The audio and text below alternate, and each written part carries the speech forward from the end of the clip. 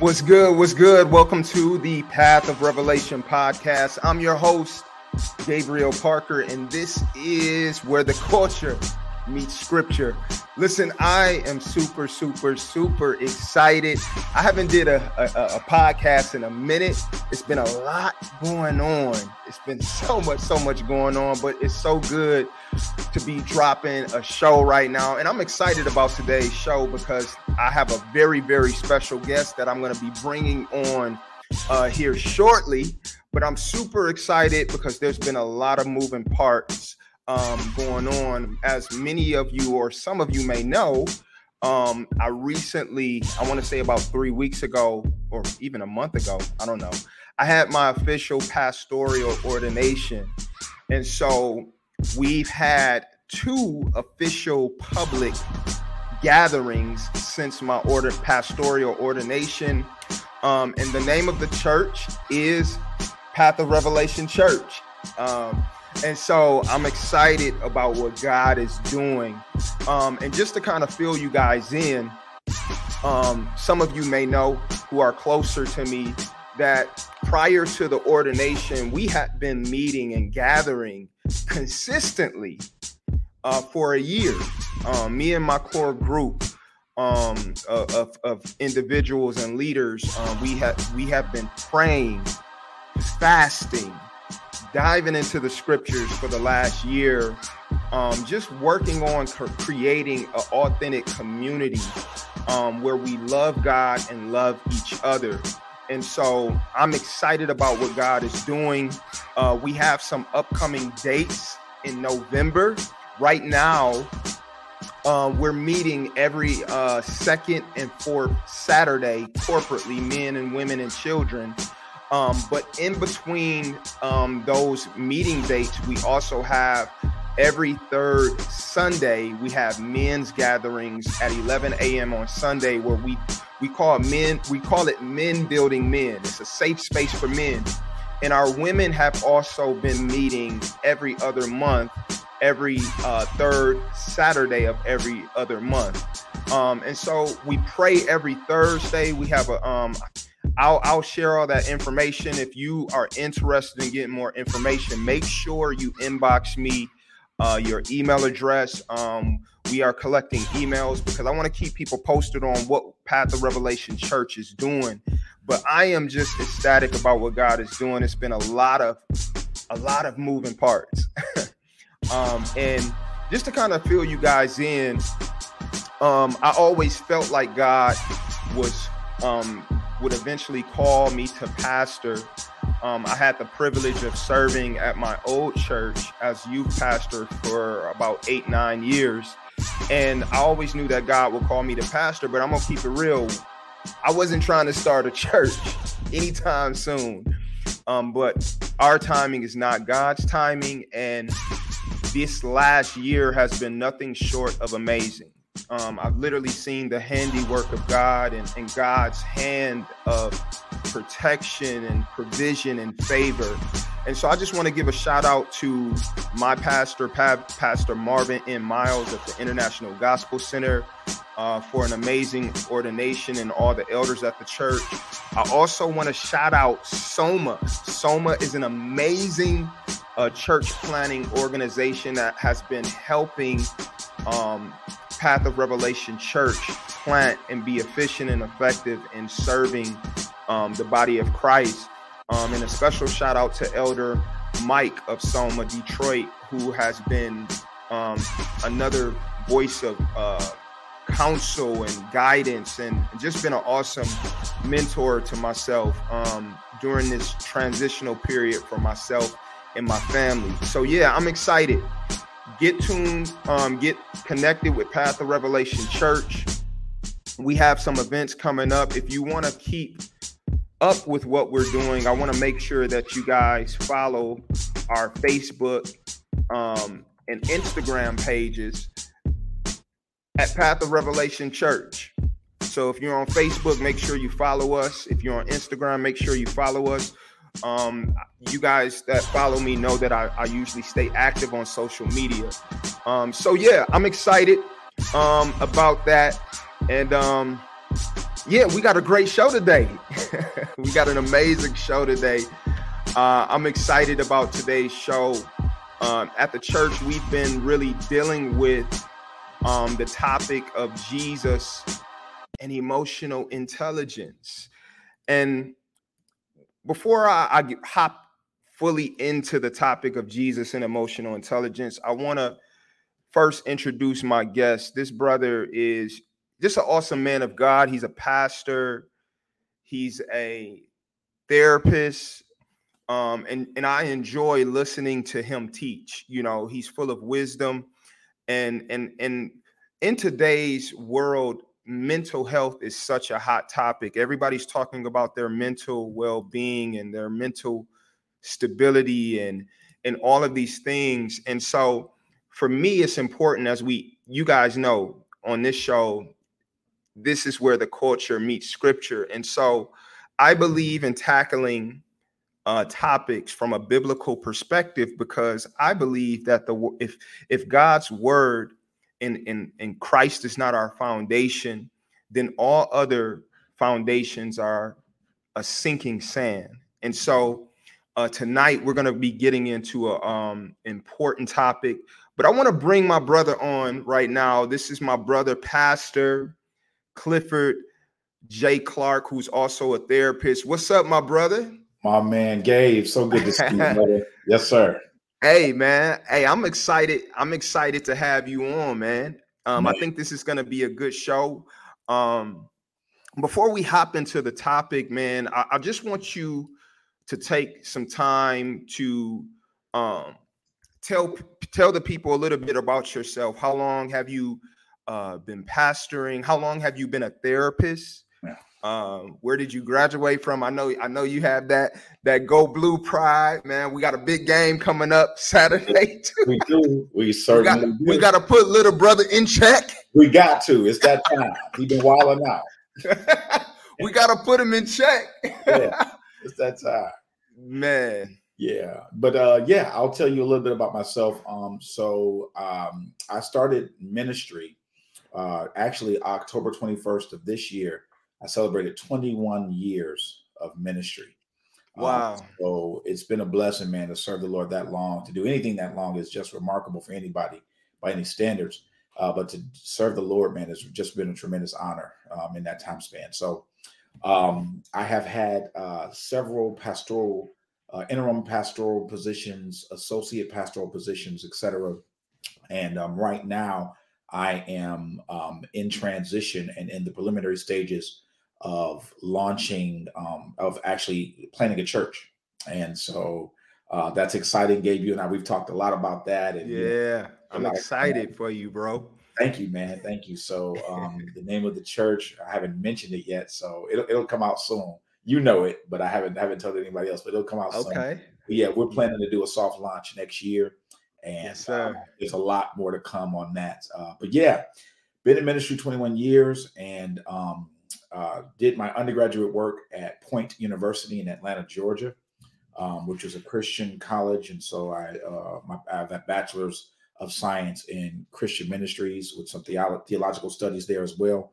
And then I saw a problem in the church, a big problem. And that was pastors. We were doing a lot of counseling, man. We did a lot of counseling, but very few of us actually had the skills to do counseling effectively and constructively. So for that reason, I endeavored to return back to school to earn a secular degree and a clinical degree to be ambidextrous in treating both the psychological as well as the spiritual components of the people that as pastors that we counseled. And so I returned back home from Atlanta, Georgia, and enrolled at the University of Michigan, Ann Arbor, where I earned a Master of Social Work with a concentration in interpersonal practice, mental health, to be ambidextrous, as I mentioned, and treating both the psychological and the spiritual components. And so I practice in private practice, as well as teach and preach from what we call this psycho-Christian intersection. It's just a fancy dressed up way to say psychology and Christianity. They have a cohesion. They have an intersection. They have a blend.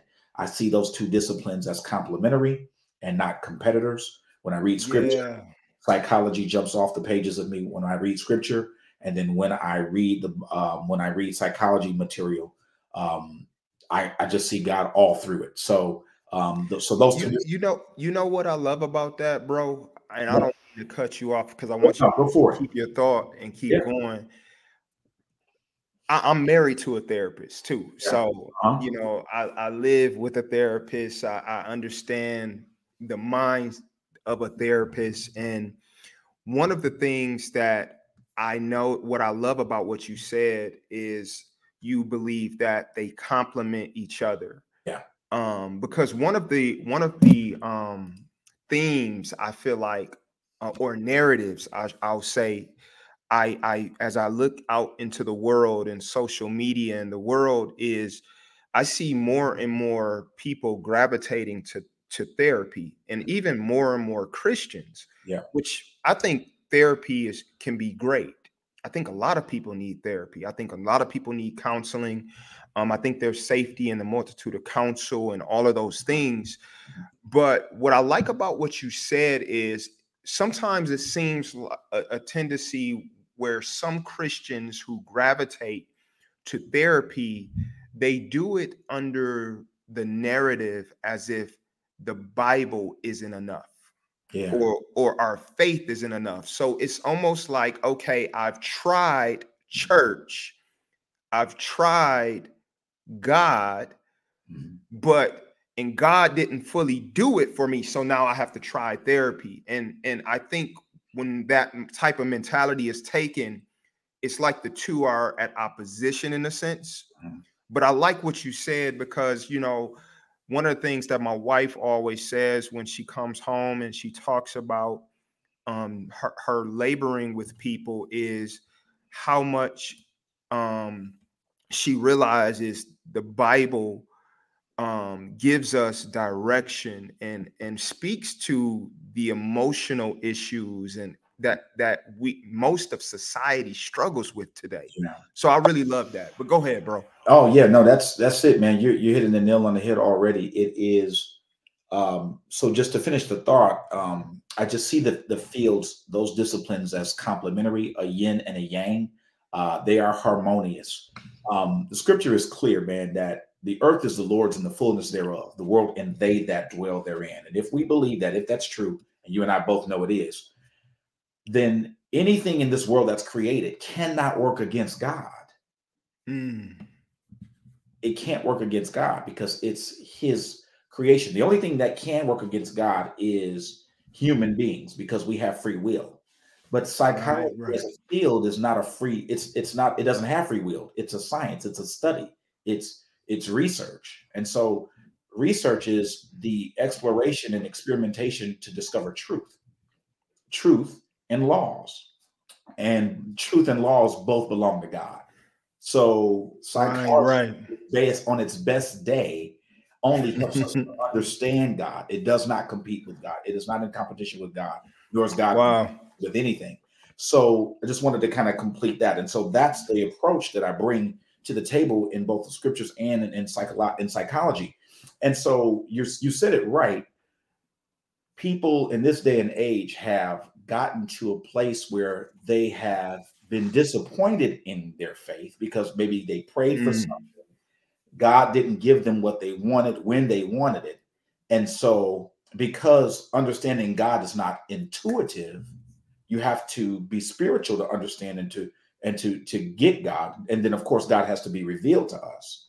We right, cannot we right. cannot, Yes, we sir. cannot engineer your understanding. God has to choose to reveal himself.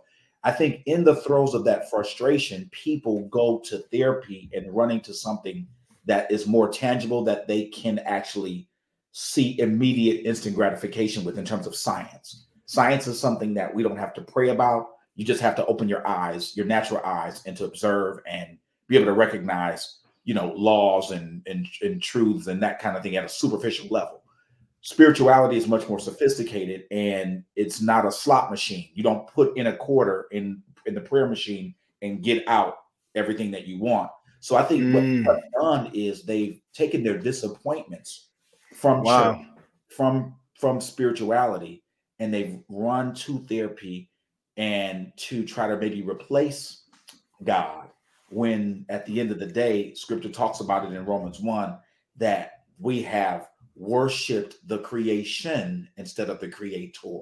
Mm. And I think that's where we get it wrong. But when we have it in perspective, when we put it in the right place, then we use psychology, we use science to help us understand ourselves, understand God better, and then to submit ourselves to patiently awaiting God's revelation until he does it, because that makes him God and us his children. Yeah. So let me ask you a question, bro. Yeah. When you talk about people being disappointed, how much of this, and I don't, when I ask this question, I don't want to paint with a broad brush, Mhm.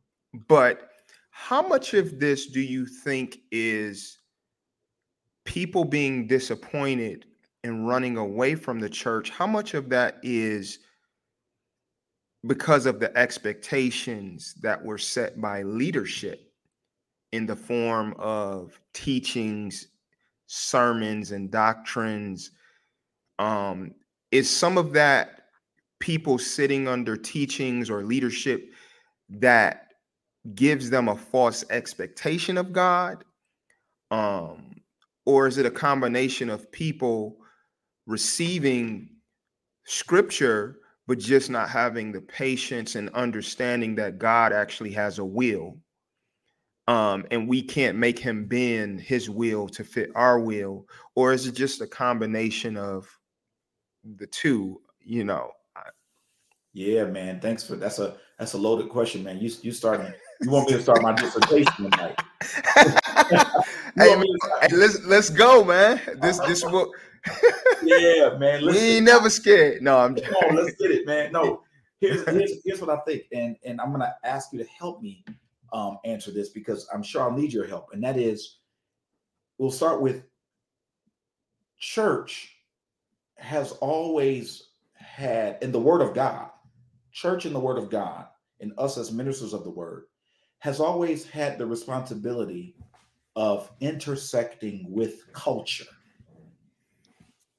And I'm going somewhere with that. That is, there's this blend of church with ancient culture that when you're growing up in church, it's hard to distinguish one from the other. For instance, Mm. I grew up in the Baptist church. So Baptist bread, as they say, Baptist bread, Baptist dead, right? So I grew up in the Baptist church, and in the Baptist culture, they hooped and hollered. God so loved the world. You could, and if you didn't do that, you weren't preaching. And also it was the shouting, the huck and buck, grabbing the back of the pew, Yep. and shouting and going crazy and hitting your head on a wooden pew and knocking yourself out. And if you didn't do that, You ain't had a Holy Ghost. you ain't got the Holy Ghost. Okay. So what we got is this Holy Ghost and shouting, which is this intersection of Bible and culture. We got this hooping and hollering, which is an intersection of style, but they're hooping and hollering the word of God, preaching. So now with these intersections, it makes it hard to distinguish what's what. And so as people, for instance, get older, they get a taste of what they like and don't like. So now people will say, who are tired of the Baptist church or tired of Black church culture, if I don't like hooping and hollering, I won't go to church, because that don't get to me. That don't do it for me. I don't know what he's talking about anyway. And so the culture has eclipsed, in that person's experience, the word of God. Right. And I think, yeah, you know what, I think that can be very problematic too. Because a lot with that type of mentality, we go to church for us. And when really we're supposed to be going to church for God and his people. Like, we go to church to be served, for God to serve us. Right. And not to serve God and serve other people. And that could be very, very problematic, because now we go to worship God, not to be worshiped. Right. And so I think it's very dangerous, like when we take that approach to church, because really we're making church about us and not about God, you know. And I understand that there are certain cultural aspects to church, and God can communicate through culture, right? I think that's one of the ways God's glory is displayed through nature and ethnic culture and different expressions of worship. But I think going back to your point, worshiping creation above the creator, I think that's a form of that, where we can actually worship culture and our idea of God more than God, the God of scripture. And so, but yeah, go ahead, bro. No, man, you're nailing it. And I think this is where our problem lies, is that when our culture is louder than Christian education, then we lose people through their disappointments when the culture doesn't fit their taste, their palate. So I was talking to someone recently, and they were telling me that when they were younger, that their mother and father beat them over the head with the Bible and just told them that all of what they could not do. Right. You can't drink. You can't smoke. You can't go to parties. You can't watch rated R movies. You can't. And so now, people are their experience with God is this totalitarian, this oppressive monarch that rules with an iron fist, that just tells me what I can't do. Because their parents are intersecting their denominational culture. This is what we do as a denomination. And some of it may be holiness, no problem. But when, again, it's not distinguished, when it's not, the distinction is not made, the person who is under that kind of teaching only sees the oppression of the culture, and they are not introduced to the God that gives you something protective. Fleeing fornication, for instance, or Bible says that wine is a mocker. This is stuff that, yes, it's a prohibition, particularly for fornication, for example, is a prohibition, but we never talk about the why does God say that? Why is God giving it? Why am I not able to do these things? Why is it ill-advised? And so we grew up in a culture where, Mom, can I go outside? No. Why not? Because I said so. Okay. And so we were oppressed in our thinking and our emotions. We were not allowed to get intelligence and reasoning on why things were what they were. And so that builds this frustration, that builds this disdain. And now, what is the expense? It's at the cost of introducing people to Christ authentically and the word of God that they actually need. We sabotage the message, and because of the eclipsing of culture, and that puts us at a peril. My God, now, we've got to redeem people back to Jesus. We got to go get them off the club and bring them back to church, because we gotta say we not like that. We not that kind of Christian. We not that kind of Christian. But you know what, bro? What you are saying is so on point, man. Yeah. Because the Bible even says, in all thy getting, get an understanding. Yeah. Right? Yeah. But what happens when leadership or those who you are under tell you to do without giving understanding? Man, oh my God, Gabe. One of the things that I've learned, bro, the enemy, the devil, the Bible says he walks to and fro, seeking whom he may devour. And one of the things that I know the enemy will always do, he always has a counterfeit to the real thing. When people are oppressed by tradition or not given understanding, even concerning things that are biblical, it creates a culture of bondage in a sense. And the enemy is always there to give people a false sense of freedom. Yeah. Boy, man, you preaching. You He'll preaching. give you a false sense of freedom. And I've seen it so many times. You know, people have lost a disdain for church, Yeah. lost a disdain for gathering with the people of God because of their personal experiences. And let me ask you a question. I want to ask you a question, and I want to tiptoe through here. I'm gonna put it on the screen. All right.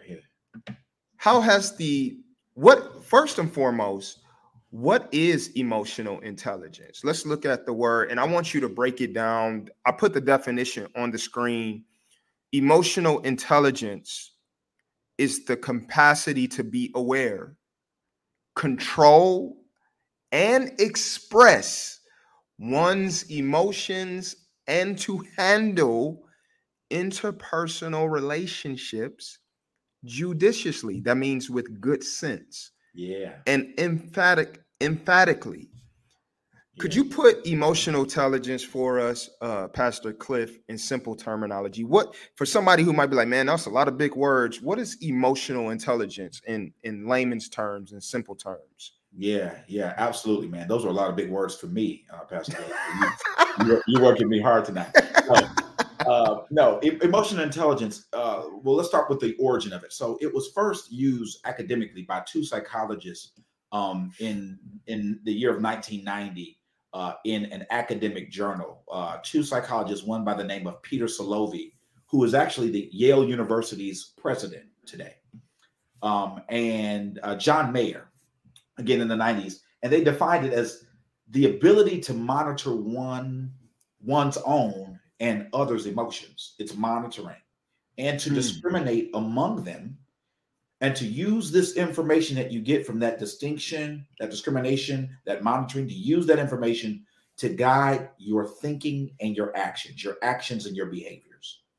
All right. So that's a layman's terms definition of the understanding of emotional intelligence. It's essentially, can you be aware of what other people are feeling, how you're making them feel, how something else has made them feel?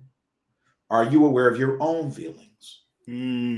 So Yeah, go ahead. go ahead. So basically, the ability to handle our emotions and the emotions of others, or perceive the emotions of others in a healthy manner. That's exactly right. It's the awareness. It's, can you see me when I'm hurting?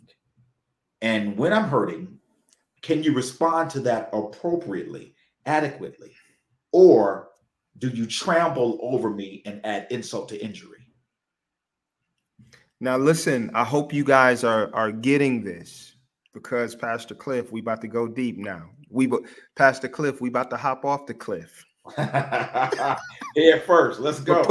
Put on your parachute, I got bungee cord, whatever. Okay, my scarf tight. Here we go. I'm ready. First question, man. In light of the church conversation, yeah, how has the emotional intelligence of the church of yesterday had an effect on the climate of the church today? oh man, Like, yeah, go ahead. how has, and this is not me calling out a particular leader. When I say the church of yesterday, I'm sure you can identify Cliff, Pastor Cliff. You've been in church most of your life. You've served over 21 years. I've been around church, not just the church I came out of, but I've been ingrained in church culture my entire life. And so when I ask this question, how has the emotional intelligence of the church of yesterday had an effect on the climate of the church today? I don't want, what are the positives and the negatives? Like, and I believe in giving honor where honor is due and saying, hey, this was great. But I also believe in pointing out areas of opportunity so we don't repeat history. Mm-hmm. Yeah, absolutely. And going back to that word that you use, judiciously, to describe emotional intelligence and the application thereof, I think it would be judicious of us to look at both the positives and the negatives. Anything that is just negative or just positive is going to be a false balance. And scripture is clear. A false balance is an abomination to the Lord. Yes, He sir. delights in balance, in looking at both sides of the matter. So I think if we are going to do this any justice, we got to look at both sides.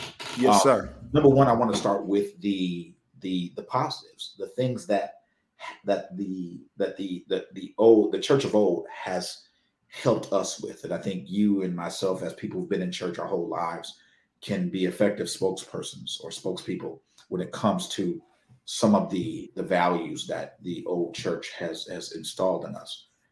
One of those things I believe is loyalty to the pastor, to your church family, the ability to have staying power and to stay rooted in a church, not regardless of what kind of abuse you might be undergoing.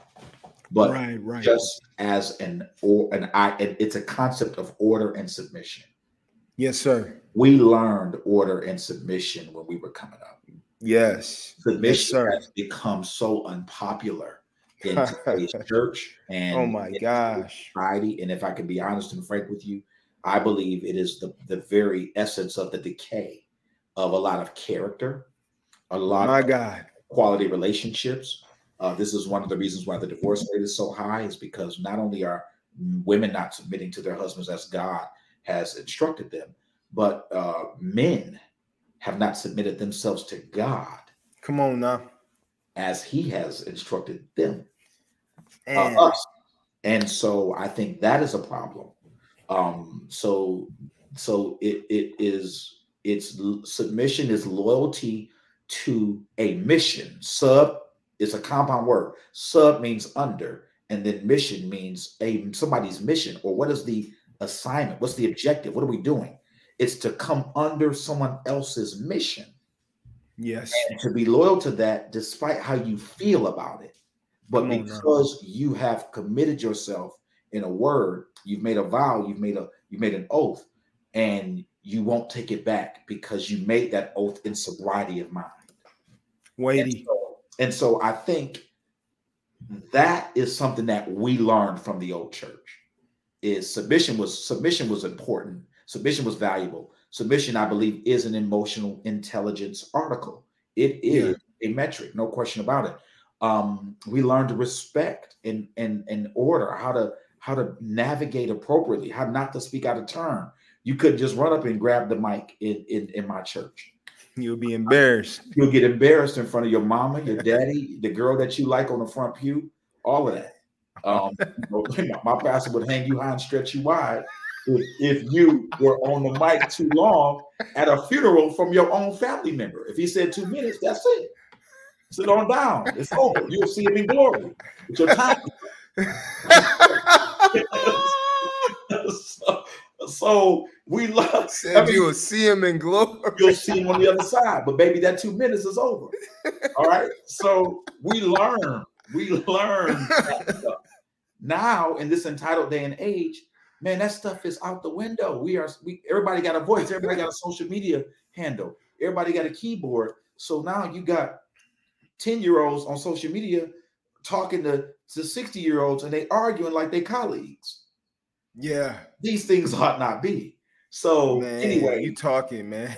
Yeah. So the point is these are some of the things that I think were emotionally intelligent components that were valuable, that helped us to maintain good integrity. We came up where you couldn't just wake up and feel like you wanted to be a pastor and go start you a church and get you an online degree. You couldn't do that back in our day. Man. They didn't even call. They called my sermon. When I preached my first sermon 21 years ago, you know what the pastor called it? What? My pastor called it a trial sermon. which means you go ahead and preach, and we're gonna see how this goes. You might not get another chance. You might not get another chance. You on trial. We're gonna examine you to see what the end is gonna be. We're gonna figure this out. We ain't giving you no license. We're gonna see how this goes. We go see how this thing go. We don't want to put our stamp of approval on it. We're not endorsing you. We ain't laying hands on no man suddenly. We ain't putting you up. So we put you on trial. We gonna see. Bro, I'm in tears, bro. So that was good for us, man. That was straight good. up. Yeah, and that's from embarrassment. You're not getting up here embarrassing yourself, putting your title on stuff and going around talking about you a preacher and pastor. But now you got apostles, people that call themselves apostles and bishops at 15 years old, bro. So anyway, I'm off my rock. But so that we got some good stuff from the Church of Old. So I wanted to honor just our forefathers for what they put in us. They put some good, wholesome teaching in us. We knew how to stay when it was hard. Yeah. Now, I think one of the opportunity areas is one of the ways that the Church of Old hurt us is, I think, our leaders did more teaching of the laws of God. We talked about that old culture of do it because I said do it without any reasoning of why. I think we got a lot of that preaching and teaching over the pulpit, and we did not get enough of, okay, why? Here's how I'm feeling about my desire. Okay, we see the scripture says, honor my mother and father that my days may be long. But what do I do when my mother and my father are oppressing me emotionally and they won't listen to me? It's almost like a slave, like type. Just shut up and do as I say. Do you know what I'm saying? And I'm not. Sometimes I wonder how much of that is from culturally what we experienced as Black people, and it's being passed down. Yep. Just do as I say. Type. Suck it up. Yeah. You know what I'm saying? Yeah. Bottle it up. If you show too much emotions, you're not in faith. You know what I'm saying? Yeah. That type of stuff. But yeah, that's tough, man. And I think that put us in a position to where our parents, our spiritual leaders, they ignored our emotions. And when you ignore an emotion of a child, what you do is you teach them that their emotions don't matter. You teach them that what they feel is invalid. You teach them that because of your age, you have a supremacy over them and you are a superior human being. And now I'm inept, I'm inferior, I'm inadequate, and you are the big kahuna. You're the HNIC. And what I feel does not matter because I don't pay bills in this house. Never mind the fact I didn't even ask to be here. I didn't even ask to be here. But because I am here, I'm what bills I don't pay, how much I'm not in charge. And you put that in my face as if you're doing me a favor by taking care of your own child that you decided to have. So I think, wow, this is what happened. This was a part of our culture. This is oppressive. And this what it causes, Pastor Gabe, is it causes us to bury our emotions, bury our thoughts. And to now, what happens to the heart is it creates a decay of emotional intelligence, affection, and it breeds, and the trade-off there is resentment.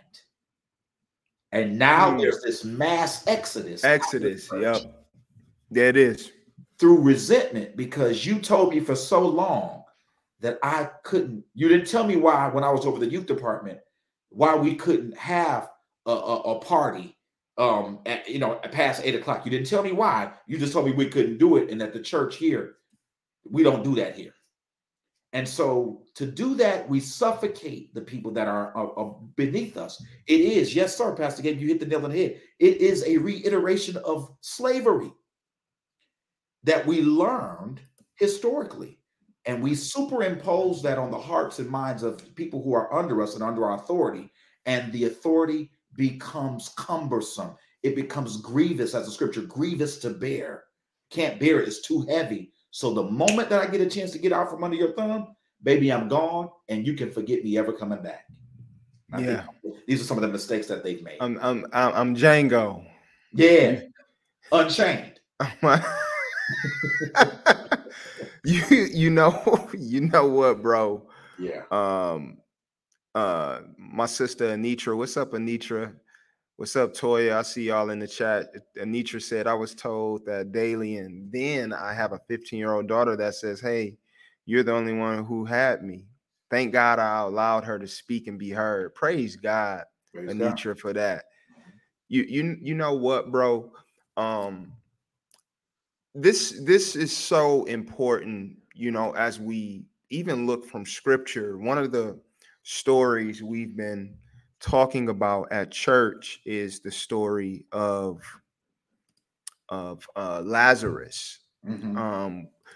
And when you guys have time, please read the story of Lazarus. And it's in John chapter 11. Mm-hmm. But what's so I always look at Jesus. Jesus had the highest emotional intelligence. Yes, he did. And as we're talking about Jesus and emotional intelligence, it's so important that we interject Christ, because number one, he is our source, he is our foundation.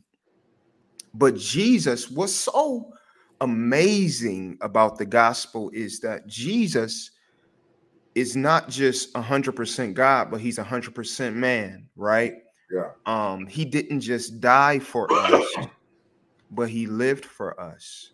He lived the and when I say live for us, not in a sense of living to worship us, no, but he lived the perfect life that we could not live, so that he can become the perfect sacrifice for our sins. And so by choice, God, in the person of Jesus, limited some of his power so he could experience the human experience.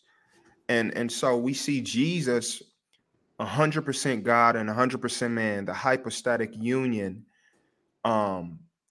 being tempted as we are tempted, yet without sin. I'm reminded of Hebrews chapter 4. Yeah. Verse 15 through 16, for it said, referring to Christ, for we do not have a high priest who is unable to sympathize with our weaknesses, but one who in every respect, every respect has been tempted as we are, yet without sin. Now here it is. This is all emotional intelligence. Let us then with confidence draw near to the throne of grace, that we may receive mercy and find grace to help in time of need. So what that means to me is we can take all our frustrations. Yeah. We can take all of our bitterness. We can take all of our hurt. We can take everything to Jesus, knowing that he understands and that we could find grace and help in the time of need. But we've been talking about the story of so many examples of Jesus with emotional intelligence. But one of the stories we've been talking about is the story of Lazarus, right? Yeah. Where we see when Jesus first receives word that Lazarus, before he died, he receives word that Lazarus is sick. And what Jesus does is he, instead of getting up immediately and going to Lazarus, he stays where he's at 2 more days. Yeah. Right? Then when he gets word that Lazarus is dead, he still doesn't come right away. The Bible says that he went somewhere else. He didn't even go to Lazarus right away. But we see Jesus purposely setting it up for the glory of God to be revealed. Sometimes God will allow us to go through things to show us who he is and that he's all powerful regardless of our circumstances. But what stood out to me, Pastor Cliff, in regards to emotional intelligence was when Jesus finally arrived on the scene, right? Jesus purposely waited. I believe that Jesus purposely waited to the fourth day. So Lazarus had been dead 4 days.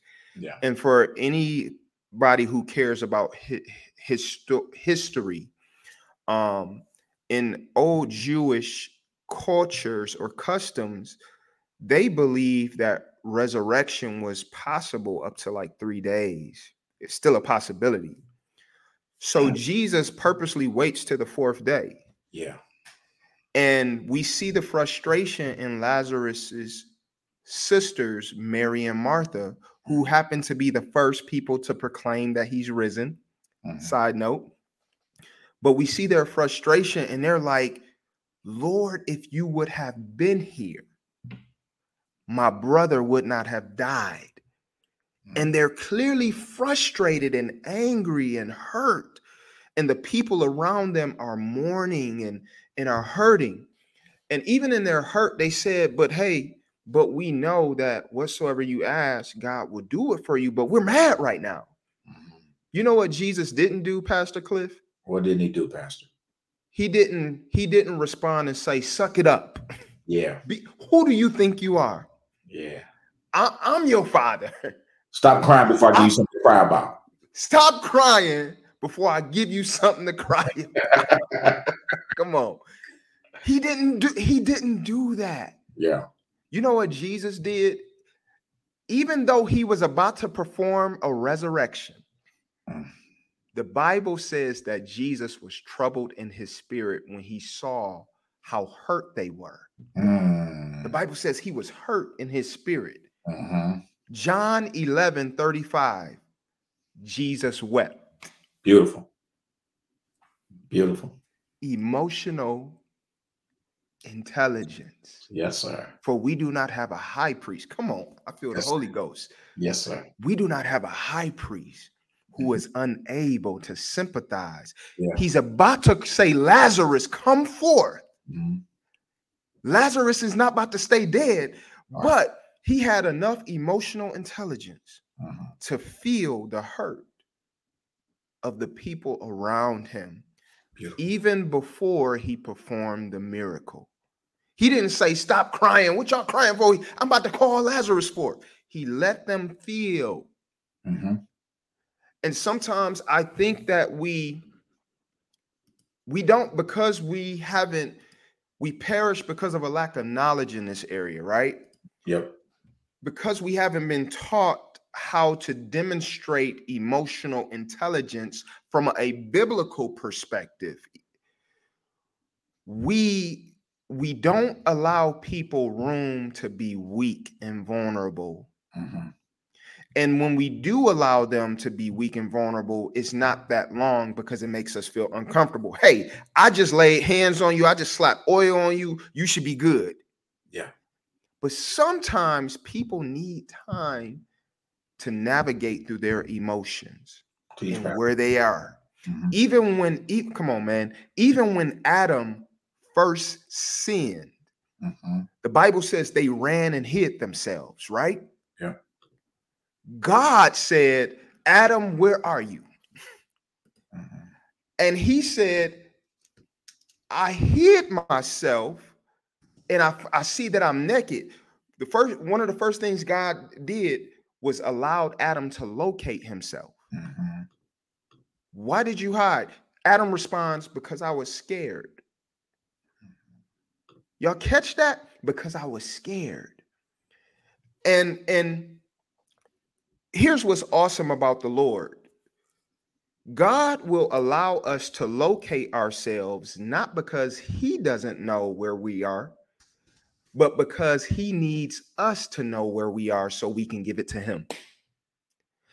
how can I confess my weaknesses if you don't allow me to be weak?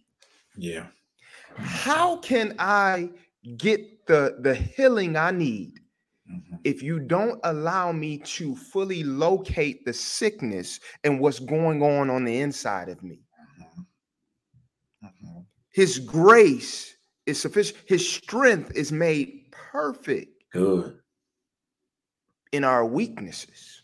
But will you allow me to be weak enough to get to grace? Even when it makes you feel uncomfortable. See, what I think happens sometimes, Pastor Cliff, is when people come to us with their junk or in their times of trauma and hurting or whatever, frustrations, it can make us feel uncomfortable because we become codependent. Yeah. We feel responsible for fixing people. And because we really don't even have the answers to our own mess, it's almost like, hey, we shotgun scriptures to people, or we weaponize scriptures to people. And it's not that scripture isn't the answer. It's that we use scripture as a way to say, hey, get over it. When you're hurting, oh man, you're more than a conqueror, man. Come on, man. Come on, get over it. It's our way. You're more than a conqueror. And that is true, right? You're greater is he that's in you than he is in the world. That's true. True statements, right? Right. But often the context that we put these things are in is really coming from a spirit in a place of get over it. Correct. That's, man. Oh my goodness. Brother, you nailing that, man. It's so, if I could jump in here and speak to that. Yes, sir. These particular types of Christians, in my opinion, are among the worst kind. And that is people who are so affixed, who idolize the word of God. All right. Now, let me be careful with that. What I mean by that. I know what you mean. Okay. Yes, sir. What I mean by that is the Bible is this golden throne of like these one-liners, these thoughts that you use out of context. And because it's the word of God, it becomes your trump card. And you use the Bible to trump people's experiences, trump their situations, and it becomes an insensitivity to what they're in. My God. What we talked about is Jesus took the time to recognize the crisis of losing a brother. Yeah. Even though he got resurrection power in his hand, told Martha, forget seeing him in the resurrection. I am the resurrection. You're looking at him. Sitting on that trump card, he still takes the time to weep, as the scripture says in Romans 15, to rejoice with those that rejoice and to mourn with them. Mourn. Come on now. When somebody says, I got a cold, the worst thing that you can do is say, you're healed in Jesus' name. Don't confess that. What are you talking about, man? Go get some cough syrup. Get me some cough syrup. You might need to get tested. I may need, because COVID is out here going crazy. Okay. So before you quote, I'm more than a conqueror, why don't you help me with what I'm in? Yes, sir. And that's what emotional intelligence is. It is empathy. Empathy. And that's empathy is a word that is often confused with sympathy. And I feel the need, Pastor, to draw the distinction there. I think it's really important. Sir. Go ahead. Teach us. And that is, sympathy is when we feel bad for people. When you feel an emotion of compassion on a person, my deepest sympathies, which are appropriate and they have their place. But empathy is when you take it to the next level and you begin to internalize and take the time to think about how they must feel and why they feel what they feel. And how would you feel if you were in that situation? How would you imagine yourself walking a mile in their shoes and dealing with what they deal with? Man, this is powerful. Yes, That's sir. what empathy is. That's emotional intelligence. Is to be able to be aware enough to say, I got a pulse on what you're feeling. You just lost your son. Oh my God. Yeah. If I lost my son, I'd lose my mind. Yeah. What are you thinking? You're probably feeling hopeless. You're Yeah. probably feeling like, man, can I have another one? Is it too late? Even if I have another one, he's no replacement for the one I just lost. And so it's imagining what that person is experiencing and Wow. feeling, being impacted by the gravity of the moment. My That's God. what brought Jesus to tears. Wow. He didn't just say, okay, cry on cue, 3, 2, 1, cry. My God. No. Wow. He stepped into the experience. Come on and now. grieved the loss of not only their brother, but his friend. You know what was so powerful? That's love. Yeah. Because he didn't have to do that. Yep. He's God. He didn't have to do that, but that's love. My sister VC said that reminds me of 1 Corinthians 13. You can know the Bible forwards and backwards, but if you don't have love, what use is it? What? And I think like we see that in Jesus. What kind of love? Like he didn't have to do this stuff. Yeah. Yeah. That's love, man. And let me take it a step further. It's again, when you use that stuff out of context, not only do you not help me, but you add insult to injury. You are becoming a burden in my own crisis. When I actually need help, you become an additional weight and an irritant. And so now you are, in the interest of trying to help me, your heart's in the right place, but your mind is not intersecting with your heart. So now you got good intentions, but the wrong impact. Man. And the difference, have you ever had good intentions and ended up with the wrong results? Yes, sir. Ever tried to do something, you got a good heart, Yes, but you ended up tried to bake a casserole and ended up burning up the whole pot? Tried to surprise your wife and ended up scaring the crap out of her? Yeah. Okay, trying to help a person and end up hurting the person. Pastor Gabe, I found out this truth, man, and it changed my life forever. The difference between having good intentions and getting bad results versus having good intentions and getting the results that you want, the optimal results, is wisdom. Yes, sir. It's wisdom. Come on now. It is, scripture says in Ecclesiastes 8 that a wise man's heart discerns both timing and judgment. Come on, man. That if you're going to be wise of heart, and now wisdom is a heart issue. Yes, now sir. Wisdom is not just your mind, it's a heart issue. What is really in your heart? Are you trying to be right with what you course correct? Or are you trying to help me? Because if you're trying to help me, you'll get in bed with me in it. Yes, sir. Scripture says that wisdom is the wise man's heart discerns both timing and judgment, both, which means that if I'm going to be wise, I got to consider, is this the right time to do this? And the judgment is this the right approach to doing so this? Rich, man. It's timing and judgment. Therefore, you can have the right time, but if you got the wrong judgment, you'll still end up with the wrong results. Yeah. You tried to help me at the right time, but your approach was off. Yep. You tried to help me with the right approach, but your timing was off. So if you don't have the formula of timing plus judgment, then you will never get the equal of wisdom. Come on, man. And that's emotional intelligence. It is searching a person to see, is this the right time to talk to them about this? Yep. Is this what is my way of approaching them? How's my tone? You just came in after a long day of work. It's probably a bad idea if I'm your wife to bring up how much I can't stand the fact that you left the dishes in the sink. Right. Oh, hit that over the head when I'm just getting in the door, baby. I'm sorry, you're not gonna get the best version of me. You're probably gonna get a clap back because I'm tired. Well, how about feed me, take care of my needs, minister to my natural needs, get me relaxed, and then say, baby, I got something to talk to you about. Would you like to talk about it now, or do I bring it to you tomorrow? Yeah.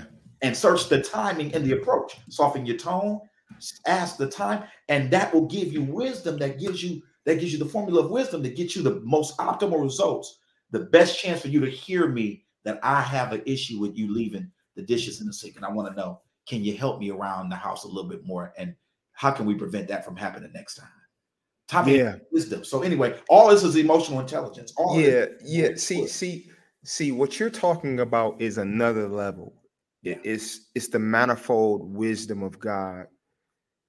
And what the manifold wisdom of God does, it doesn't just shotgun scriptures.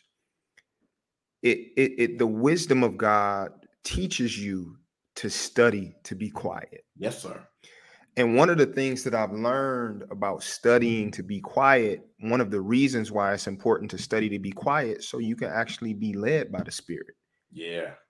The Holy Spirit he leads and guides us into all truth. Mm-hmm. You can approach a situation with two different people. You can try to approach a situation with two different people that are in similar situations the same way and get two different results. 100%. Because they're not the same. And what's going on in the inside of them is not the same, even though their situation may look the same. Like, I'm even thinking about how Jesus approached the woman at the well and approached Mary Magdalene, who was the sister of Lazarus, when she was about to be stoned. Mm-hmm. These were two women caught in adultery, but Jesus' approach to them was different, right? He ended with truth. He dealt with their sin, but he did not approach them the same. Mary was about to be stoned by the Pharisees, and he says, "Let he who be without sin cast the first stone," and those jokers dipped, right? Yeah. He met her emotional needs in that moment and became an advocate for her. Yeah. But he, of course, ended with, after he demonstrated compassion and stuck up for her, he still ended with sin no more. Whereas the woman at the well who was sleeping around, she had a religious spirit. Yeah. And instead, like, she was like, we worship, she went religious with Jesus. And Jesus was like, hold up. You've been with 5 people, and the person you with right now is not your husband. Like, right. He broke her down to break down that religious wall, and then he ministered to her. And so being able to discern and not feel like you always have to say the right thing, that's something that I'm learning. Yeah. I learned to be able to empathize with people when they bring me terrible news and say, you know what, that is jacked up. Yeah. Man, I'm praying for you. My heart goes out to you. I'm here for you. Mm-hmm. What do you need right now? Whatever you need right now, I'm here for you. Yeah, man. Instead of just jumping straight into, oh, God is gonna, right? No weapon form. Right. We know, like, and a lot of times people know these things. Not everybody knows them, but a lot of people know these things. Mm-hmm. But can you show empathy? Yeah. Can you stick with me in the midst of my hurt and mess? Yeah. And really what I've learned, Pastor Cliff, is when you do that with people, it actually opens their hearts up to receive the word. Yeah. Because now you're demonstrating love. Mm-hmm. Now you're demonstrating patience. Now you're demonstrating long suffering. Those sound familiar. Those sound like the fruit of the Spirit. Oh, they are the fruit of the Spirit. Yeah. Yeah. And now through your actions, the Spirit is softening the person's heart. Mm-hmm. So now when it's time to bring the word, mm-hmm. they're now I can receive it because I saw the word in your actions before you even said something. Oh, you preaching, man. You preaching, man. It's so on par with what Jesus teaches in terms of the parable of the sower. Come on. He says a sower came to sow some seed. He sprinkled seed. Some seed fell on stony ground.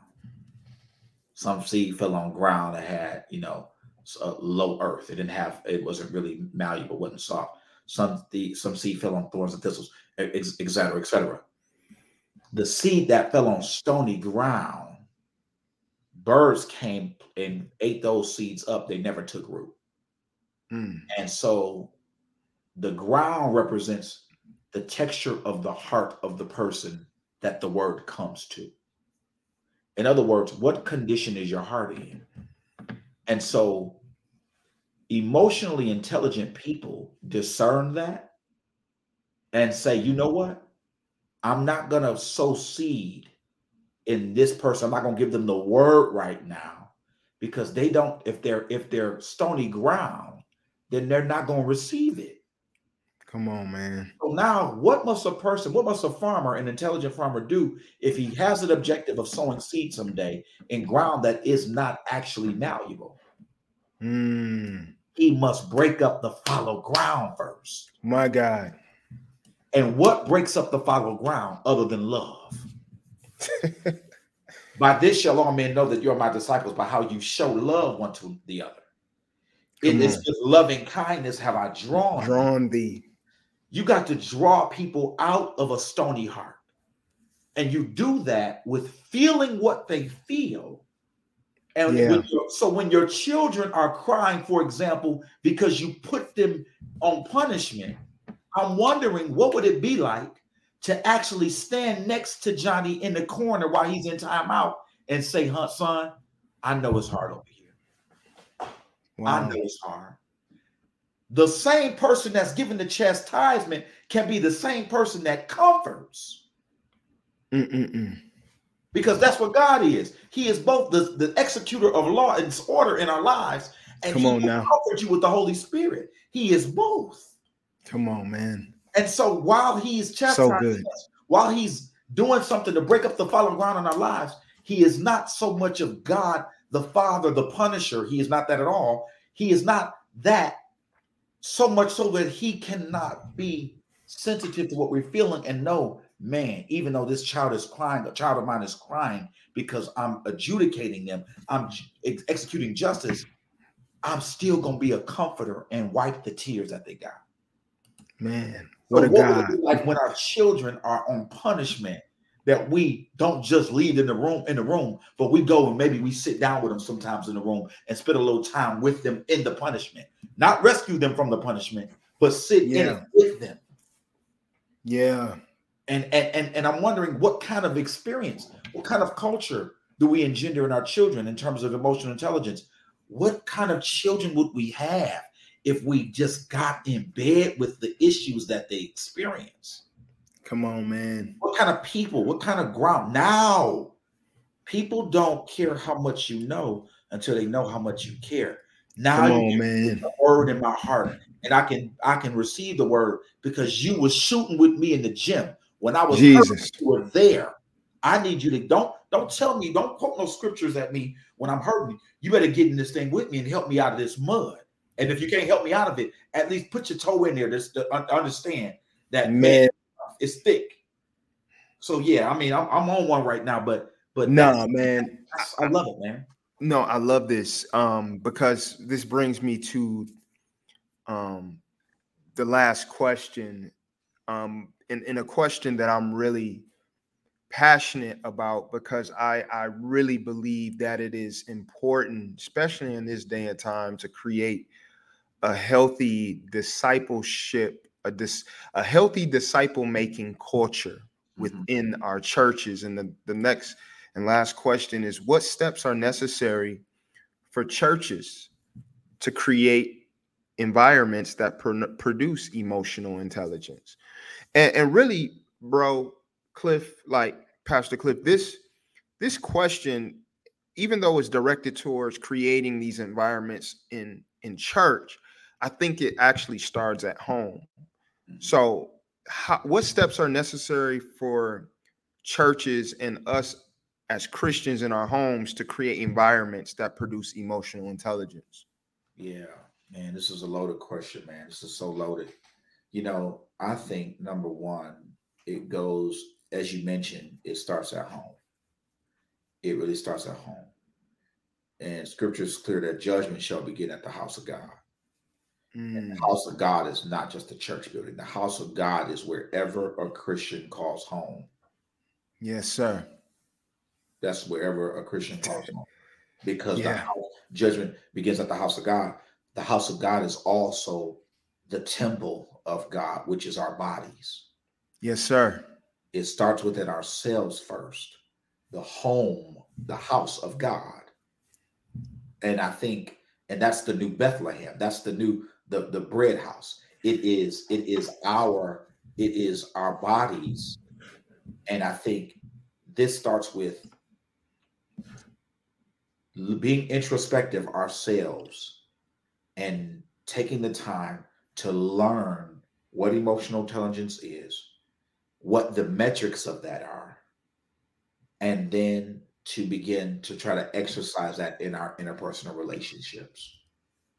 There's some mothers that's going to be listening to this who've hurt their daughters with how they raised them.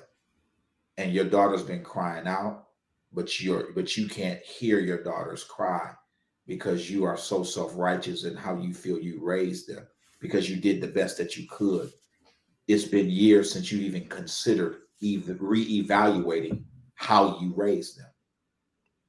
And so, Knowing how to say sorry and knowing is a how form of emotional intelligence. exactly, and Can you apologize to your kids? Can you yeah, apologize to those under you? yeah, that's it. That's what I'm saying. Can you apologize? And apology, we don't get to apology until we first get to introspection. Bible says, let a man first examine himself. Come on, man. You got to examine yourself and take a look at you. We got 20/20 vision when it comes to looking at what other people have done wrong. But when we're looking at ourselves, we legally blind. I'm legally blind. I'm legally blind. I'm legally blind. Right. POP, hold me down. Right. We become Stevie Wonder. We Stevie talking about something I just called. But the problem is the problem is we don't take a look at ourselves, and you cannot. Jesus is clear in Matthew 7. He says, before you deal with the speck in your brother's eye, take out the beam that's in your own, so that you may able to you are able to see clearly what's important them. And so I think it is the first step to this question is we got to take a look at ourselves, Pastor Gabe. We got to look at ourselves. Yes, sir. Judgment begins at the house of God. What's going to help us create environments that produce emotional intelligence is starting with ourselves. Secondly, once we become aware ourselves, then we teach our children and we hold them accountable. Not only do we teach our children, we hold them accountable, but we hold our friends accountable. Yeah. People that you run with need to be held to a higher standard of emotional intelligence. And I think if we can affect our spheres of influence at a microcosm level with ourselves, our children, and our associates, those who are connected with us immediately, then I think we can take this efficacy into the church. And now the church is not just a building, but it is who we are day to day in our lives. If we start this at home within ourselves first, then guess what? We have effectively made change in the church because we are the church. So wherever we go, whether it's work, whether it's school, whether it's to the movies, whatever, it doesn't matter, to the mall, grocery store, wherever we go, when we encounter people, we will be able to present to them a reevaluated, hypersensitive awareness, hyper-aware, emotional, intelligent self. And I think it starts there. Yeah, I love that, man. I love that so much. What up, Carla? Carla said, I was never able to voice my opinion as a child. I made sure that my children had a voice. They were able to be angry and ask questions. I think that's important. Like all of this stuff is important, man. Leading by example. And really what I love about what you said is it starts within us. Mm-hmm. This type of thinking, we have to allow our own hearts to be transformed, right? What God wants to do through us, he first wants to do in us. Yeah. And so I don't want to be a hearer of the word and not a doer of the word. Yeah. I don't want to be a preacher of the word and not a doer of the word. And so it's me, oh Lord. Yeah. Me, oh Lord. Standing in the need. Standing in the need Mhm. of prayer. God, I need you to do this in my heart. And really, bro, you know, as we prepare to close, like you and I, just to give you guys some background, Pastor Cliff and myself, we sat in this conference put on by Soma called the Wholehearted Discipleship Conference. And I know for me, I left saying, man, I have to practice this. Mhm. And for me, when revelation comes and my heart is illuminated, I'm like, man, I have to practice. I have to get this thing. Like, because so many times people hear something good and they just want to start preaching to other people before it actually becomes a part of who they are. And for me, I'm like, man, how can I be better in my marriage? How can I be better in my parenting? How can I be better in my friendships? How can I be a better son, a better brother, a better pastor? All of these things. Yeah. How can I have the emotional intelligence of Christ? Yeah. How can I demonstrate His love? How can I demonstrate patience? And it's been a journey of growth and learning of Him in a way, in a greater capacity and understanding of His love for us, His patience and long suffering. And so tonight, my prayer is that you guys really got something out of this tonight. And I know that you guys did. But I most definitely have to have you on again, Pastor Cliff. We got to do this again. Maybe we need to do a part 2 or something, man. Yeah. Um, Anytime. we got to get you in the church too, man, to help with our conversations, man. Because any way that we can help you with your plant and just supporting, man. You already know I got your back, man. Yeah. And Absolutely. and, and Likewise. and so I'm excited about what the Lord is doing. Listen, guys, I meant to have my slides ready to show and share.